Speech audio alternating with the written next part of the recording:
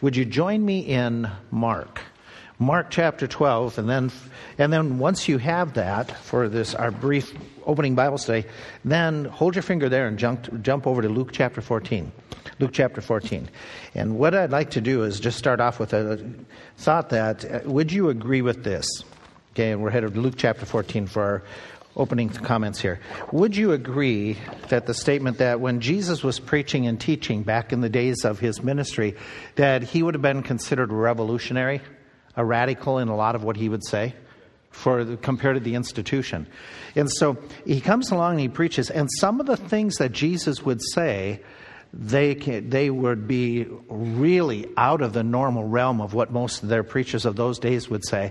And some of them were so provocative that even today people might run rampant with what Jesus said and take it a little bit to an extreme. Look at Luke 14, for instance. Luke 14, where Jesus is speaking, if you jump down to verse 26, could you see somebody misinterpreting this passage? Luke 14, verse 26. If any man come to me and hate not his father and mother, wife, children, brothers, sisters, yea, and his own life also, he cannot be my disciple. Could you see somebody reading that and going too far with the words of Jesus? Okay, they could end up saying what? How could somebody misapply this verse? Proposing hatred. Okay, an actual hatred and disavowing family. Back up into Mark. Okay, we're in Mark chapter 9. Can you see if anybody, or maybe you know of situations where this is the case. Mark chapter 9. Jump down to about verse 43. If your hand offend thee, cut it off. And then we jump down a little bit for verse 47. If your eye offend thee, pluck it out. Can you see where somebody might run too far with that phrase? And do what? Maiming themselves, self-mutilation, and going to an extreme, which would be, you and I would say, that's a misapplication of what he was saying. Go a little bit further. Okay, jump over to Mark 10. In Mark chapter 10, and now Jesus is going to make a statement that it sounds radical, and it has to do with finances. Why you're thinking that? Did Jesus ever talk about finances? Yes, he did. He talked about it an awful lot. So we have these two facts about finances and Jesus. One is, Jesus talked a lot about them. Number two, people don't want to hear what Jesus said about finances. Those are two basic facts. So remember, when he's talking to the rich young ruler, do you remember what he says in verse 21 of Mark 10?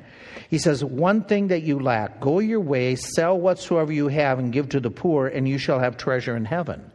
Can you see where somebody might take that simple statement and run rampant and come with a misapplication of saying, if we want to get to heaven, we have to give everything away. Okay, so we come with that in mind and jump down to Mark chapter 12.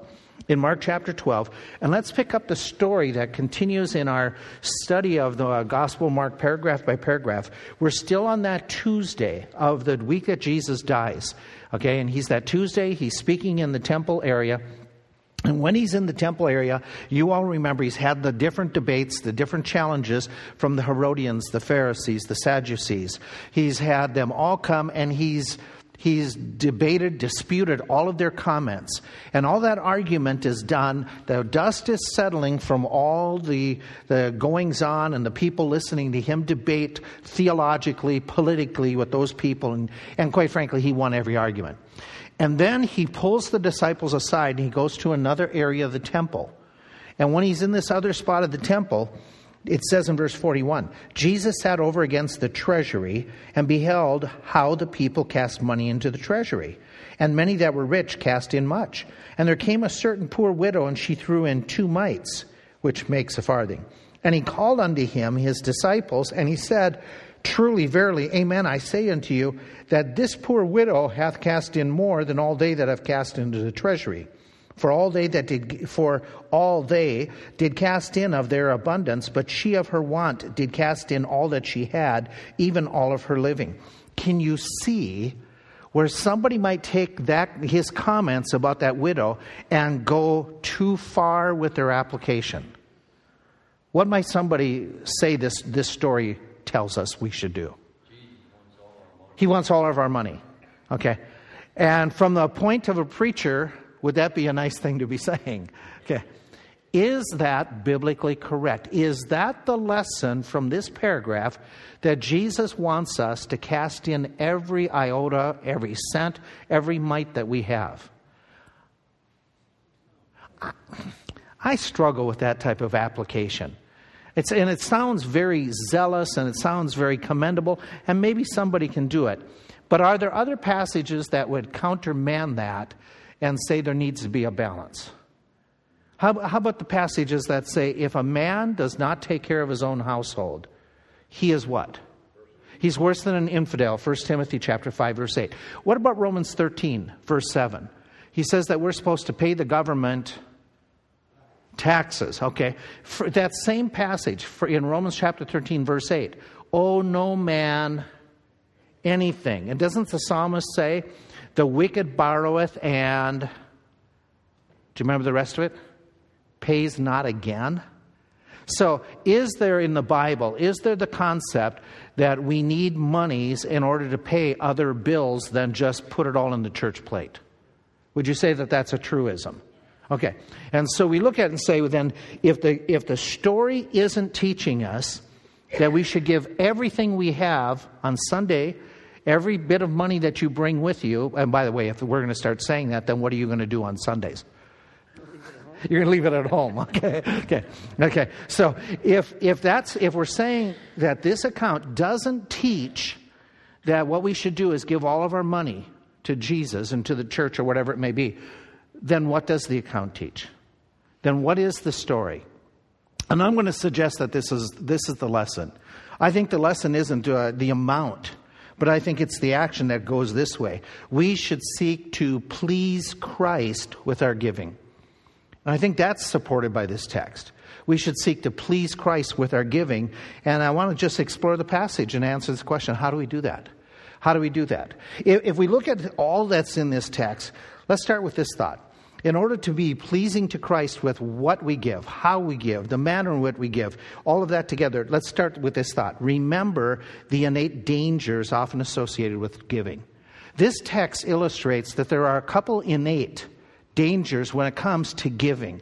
Do you remember the setting here? It is in the temple area, and it's by the court of the woman, and they had two different spots in the ancient temple that they did this.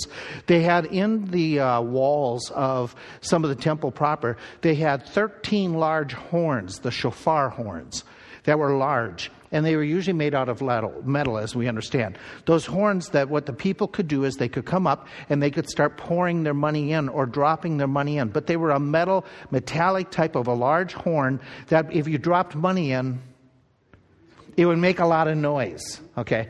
And so if you wanted to draw attention to what you were giving, what could you do? Okay, have a whole bunch of coins. And the more coins you have, the louder your giving is going to sound. Okay, and so do we know biblically if anybody ever did that? Yes, no? Do you remember Matthew 6, the Sermon on the Mount? Where he talks in Matthew 6 about how some people did their alms before everybody else? Now, maybe it makes sense. Just flip back to Matthew 6 and look at verse 1 again. It'll ring true with you. But let me remind you, when people gave alms, the way that many of the Jews gave alms in Bible days was they gave it to the temple. Because the temple, it's like your deacon's fund that some of you give in charitable giving, that a lot of you do. And the way that and so that's one way you help out the poor, by giving into that, because it's going to be monitored and it's going to be given out, and there's going to be some accountability with those funds. And so what happens is they would give to the temple 1/3 of the amount of money that they gave at this time was going to go to the poor. It was going to be almsgiving.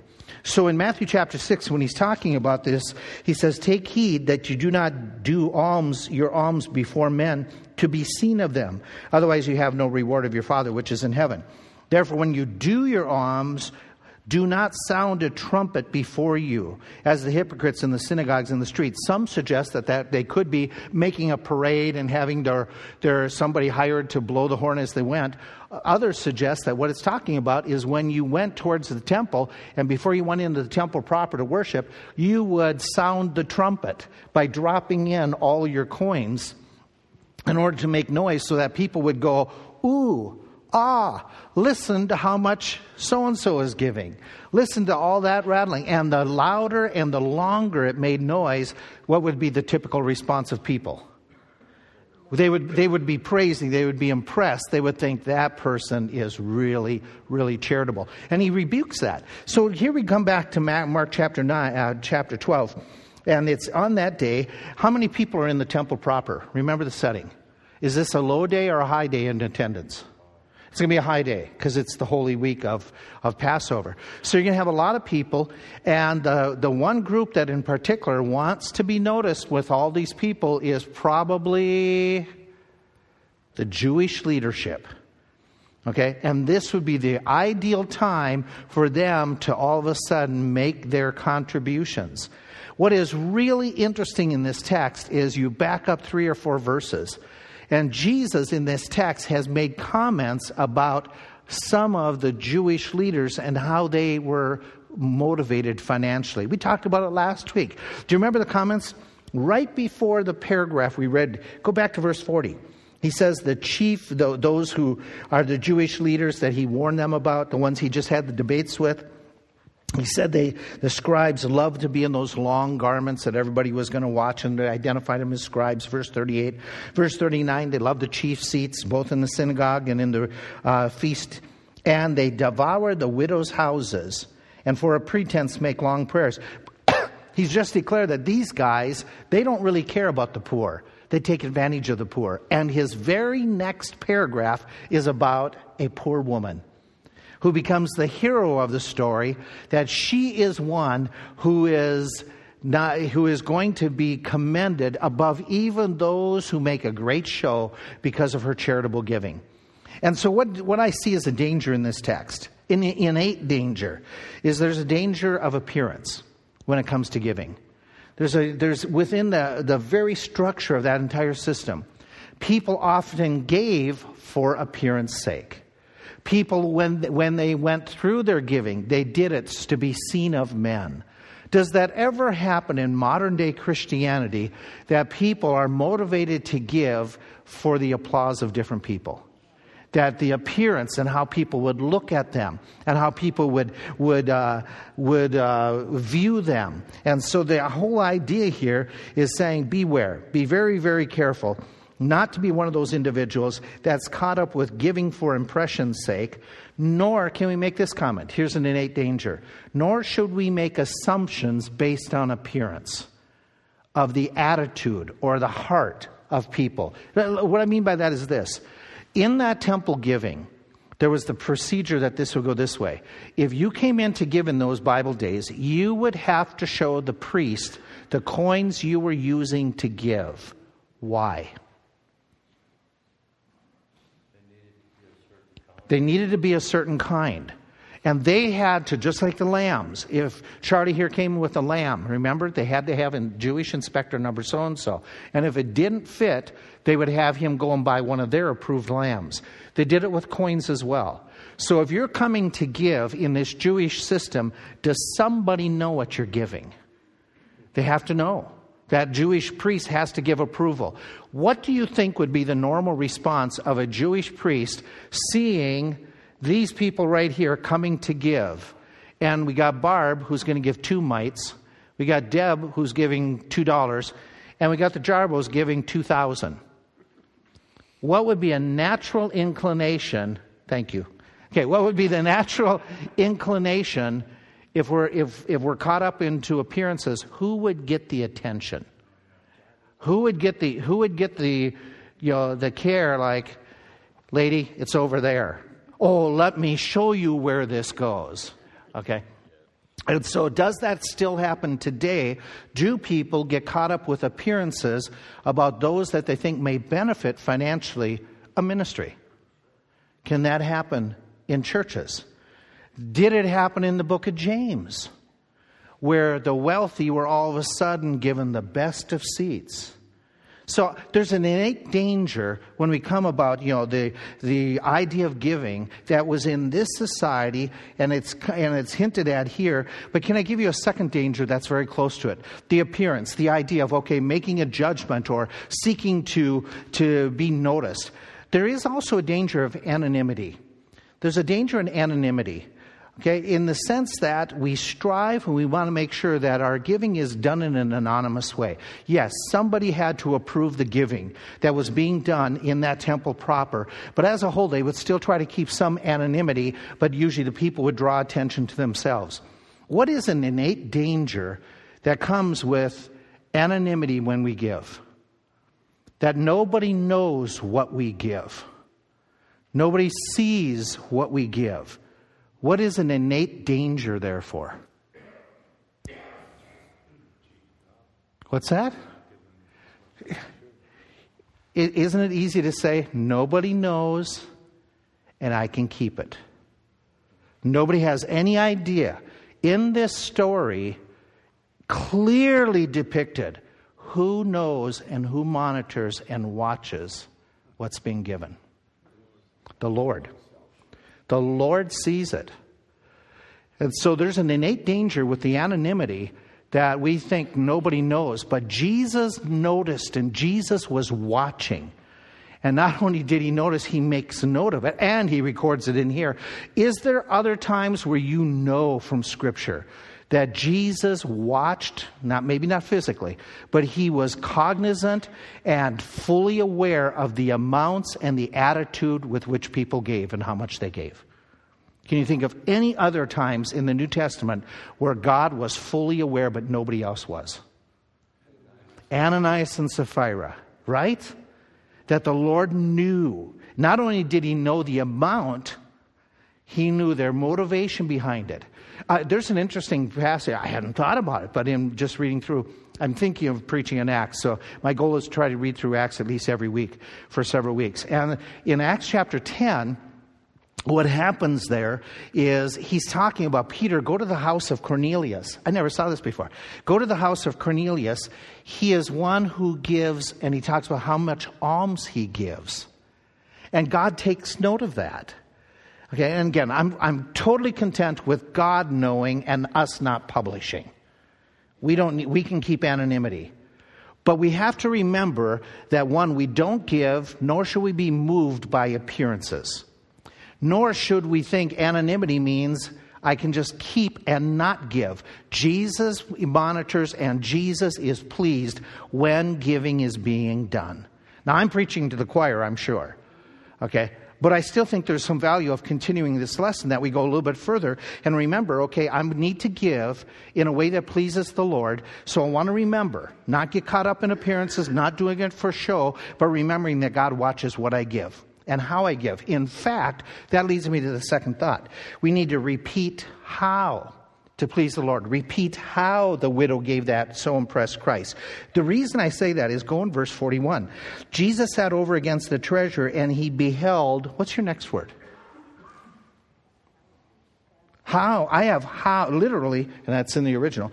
He beheld how the people cast in the money into the treasury. And so he was looking at, and I don't think it means, he was looking at how they took it and picked it up and put. I think he's noticing the how is the motives and watching the heart attitude. So if we look and say, how did this woman give that caught Jesus' attention? If you were going to summarize it and you were going to sit here and say, hey, I'm dealing with a new convert and I want to tell them something about this woman's giving, what would strike you about how she gave? She gave trusting. That's going to be my last of my 5 points. Thank you. You got us to the end quickly. Okay. What's that? Willingly. We're going to say that as well. Anything else? Okay. She gave with that love, that zeal. Let me keep on going where I'm going to start. She gave personally. What was my first thought. She gave personally. By that I mean that she is herself giving. Her concept isn't like, we give, she gave personally. And when she gave, how much does your Bible, do you have footnotes? Do you have something? How much did she give? She gave all. Okay, let me rephrase that because you're more accurate than I was. How much was that all by comparison? Do you have any description of the coins that she gave? Oh, how much? Okay. So if it's 2 lepta, L-E-P-T-A is the word that's used here. Okay, and that would be just a portion of a day's wage. If let's make it kind of where we're at today. So if she's making, working 8 hours a day, getting $10 an hour, the high that people think is that she would have $80 and she may have given $8. That's the high end. Others estimate that it would be less than that, where she gave $1.60 even. Let's be frank. After a day's work, all you have is a $5 bill, and you're going to live on that for the day. You're desperate. Yes, no? Okay, in modern day, and you're paying for everything. You're in a desperate case. This woman personally gave in that sense, even though we would say in modern days, how would you classify her financially? Poor, destitute. Okay, 1/3 of the money that came out of that treasury was given to help the poor. Is she a candidate? Isn't it interesting? She doesn't have much, but she doesn't use it as an excuse. She is probably going to be a recipient of more than what she gave, but she doesn't use that as an excuse. She was going to personally contribute what she thought she could contribute. So she gave personally. She gave in this sense that you would probably have written this down. I put down she gave something. She gave something. Could there be an attitude of people saying, hey, I'm only giving, $2. It's not even worth giving. Is any amount in the mind of the Lord, does he say and approve any amount even though it's little? He does. He does. Do you remember that 1 Corinthians passage? It is not according to the man hath or hath not. I'm sorry. It's not according to what a man hath not, but it's according to what a man has. And that's a text of giving. The idea is it's not according to what I don't have, and I wish my income were. What I'm supposed to be giving is proportionate to what I have. And it's not the amount, it's the attitude that Christ is so impressed with. Which leads me to what one of you men up front said, voluntarily. There is nobody coercing her. She is going to come. And by the way, when she's coming, she has to pass by the priest and get an approval. And do you think there was any nerves about what did this priest just think of me? So she gives voluntarily. She gives, can I make this observation? She gave to God's designated program. The reason I'm saying that is, I don't know about you, but over the last weeks, the commercials for like St. Jude's, you see any of their commercials? They are really well done commercials. They pull at your heart. Right? Right? Absolutely. Every time I see one, I want Deb to give. Okay? And I'm not saying that it's wrong to give, but could it be easy for us to get caught up in some of those good things and forget the God-designated program? Can I suggest this? The world isn't going to give to missions. The world's not going to give to God's program. God didn't design for us to go and get the world's money. God designed that our first and foremost place of giving is where? The church, His program. Now remember, the temple is the program at that time, and that temple was designed in order to provide teaching, education for the Jews, to support for the priests, and to be an outreach. Do you remember what He had already said? You have made my Father's house a den of thieves, and He says it should be a house of prayer for the nations. Is what is recorded in one of the synoptics alone. And so we don't have that same outfit. We don't have that temple. But we have a different program, and it's very similar. The money is used to teach. The money is used to support those who would do the teaching. The money is used for missions. And so in that end, and helping the poor as well. And so God's designated program, even in 1 Corinthians chapter 16, verse 1, upon the first day of the week, let every one of you lay by him in store. That whole idea is this is my first and foremost program, institution, contribution should be to the church. And so she gave to what was, at that time, the God-designated program. She gave sacrificially. I don't think I need to talk any further about that, do I? She gave, as I think, Jay, you piped it up a little bit ago, she gave all that she had. And so obviously she gave sacrificially. Now, what is really interesting is how they contrast this passage. He has just said, I said earlier, about the leaders, the Pharisees, that they were ripping off the widows. And then he brings a widow into the story. But in that first verse, in verse 41, you have the contrast, the rich people, and I don't see any condemnation. Maybe you read it that way. But I don't see him condemning the people who are giving. He's just making a contrast or a comparison. But he says about how the people that many of the people cast money into the treasury. Many that were rich cast in how much? They put in much. There's no condemnation of it. But what makes her story so involved? They were giving, as Jesus makes the comment, they cast in much, and he makes the comparison. They did cast in of their abundance, but she of her want. And so we would say, okay, they're here describing the rich people's giving. They gave money, that's good. They gave, but they still had a surplus of leftovers. Which, by the way, he's not saying that they had to give it all away. But he's making a comparison. Their giving, though, this is sacrificial giving. Their giving did not disrupt their comfort. Do you know how that works? Right? I think most of us know how that works. I think most of us have sacrificed at times, but it really hasn't disrupted our comfort. It didn't mean we had to give stuff up that we're used to. We just said, okay, I'm not going to do something more down the road. But this woman's, the commendation that is given is, did she give up her comfort? She doesn't know where tomorrow's coming. She just went the extreme. And again, I'm not saying that this is what the story is about, that we have to give the way that she gave everything that we have. Again, if you did, you would violate some other principles.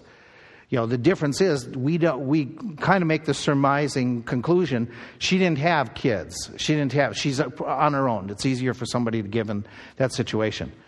But she gave sacrificially. And the issue is her attitude. The amount is somewhat in there. There's a few times that I've given, I must say, that I've given to the point that I'd be close to where that widow is in disrupting comfort. But that's what she's commended for. That however she, to what degree, and so that leads me to this last thought. And the idea you mentioned, I think, with full trust, that leads me to the other thought, number 3. Remember, if we're going to give the way she gave, remember not only how she did it, not only the dangers, but we can give you a third thought here. Remember, your giving tells a lot about you. Isn't that a terrible way of putting it? But is it true? Isn't that what Jesus said? Lay not up for yourselves treasures on earth, for where your treasure is, there will your heart be also. Okay. So does the way we give, does it speak about us? What did it tell you about this woman? Was she obedient? Would we all agree with that? She was going to give even without an excuse. This is what God wants of all of us children. He wants us to give, and I'm not going to find an excuse. I'm going to give. So you mark down, I would think, okay, she's giving obediently. So you look at the way you handle your finances. Do your finances, the way you handle them, do they reflect obedience to Christ? In the fact that you with your finances, you're charitable to the poor. You and your finances, you borrow and you pay back. You and your finances, you do pay your taxes. You and your finances, you are caring for family members. All of that would be entwined with obedience to what you know the Bible says when it comes to finances. I think her attitude is also one of humility. She just gives with a really humble spirit. And again, I'm going to take you back to that aspect that I hinted at before. She is coming. She's got to pass by a priest. She's got to show. Now, what would any of you be, maybe it's just me and I'm being quirky. If I were in that setting, a setting where appearances are huge, honor is huge, and I got to walk past Priest Charlie and show him what little I'm giving, I might not want to walk past him out of embarrassment. So I think, and this is me, I think in her attitude of even showing and getting approval and going, she could care less what Priest Charlie thought. It was all about her and the Lord. And so her attitude of humility, she didn't care what people were thinking. She was going to do what she believed God would have her to do. In fact, her attitude of giving in this sense that she was just going to give with humility, Lord, I am totally dependent upon you, which leads me to something else. Her attitude of love. Her attitude of love. Do you remember what Jesus just preached minutes before this? Minutes before this in the debate, he was asked, what is the greatest of the commands? Do you remember what he said? He said, the greatest of the command is these. He was asked to give one, and he gave two. They were, love the Lord thy God with all the heart, the soul, the might, everything. And love your neighbor as yourself. Is this woman demonstrating an act of love towards God? Is she demonstrating an act of love towards other people? 1/3 of it is going for the alms. Absolutely. So her giving is an act of humility, an act of love, an act of obedience. Would you say it was an act of faith? I mean, this is me and you probably. Yeah, we can give all of today's wages, and we could. Let's just give all that we have in our pocket, which I don't have much. Okay, I think you have it all. So we go and we give, but in our culture, do we have backup plans? We do. And in our culture, and in my case, I've got a really good backup plan. It's you. Because you're going to give me a paycheck in a few days.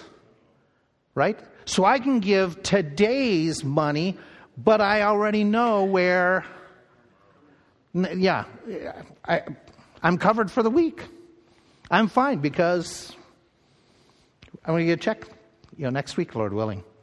The Lord tarries, if you don't fire me before that. This woman, what does she have for a backup plan? Social Security. Credit cards. In and of itself, it's her attitude. It's her attitude that so impressed the Lord that she operated by faith when comparing to the world's standards. And I think she operated with one other aspect, and that is, it would tell about her, is the fact that she had a hope. We invest in what we hope in. Isn't that what Matthew calls us to? Invest and lay your treasures where they were moth and rust doth not corrupt. And so here she is, she's laying up that treasure. And I look and I ask myself as I was reflecting on this today, and already thinking we have Sacrificial Sunday coming up in 4 weeks, and already thinking in my mind, what are we going to do, and planning for it, and things like that. And it's been in my mind the last few days. I'm praying about it, and especially praying about how much you give, instead of how much I should be giving. And so in all that, and it was like, wow. When I come to giving for this Sacrificial Sunday, what will that say about me to the Lord? Will it say that I am showing a humility, showing a love, showing a faith, showing a hope in the future? Will it be reflected to Christ by attitude and the sense of what I hold back? For me, this was just a lot of food for thought. Just a tremendous, timely challenge, I guess, because we didn't plan it. It comes in the story at this point. And I mentioned to one of the staff, I think I'm going to speak on this tonight. And they said, why don't you wait until Sunday? There'll be more people there. I think we still trust the Lord. That we just deal with who's here, trust the Lord, and you and I. In my mind, God had this for you and me. For you and me tonight. Just to think about, okay, how are we reflecting our faith, our confidence, and how are we pleasing the Lord with the way we give? Not others, but the way we give.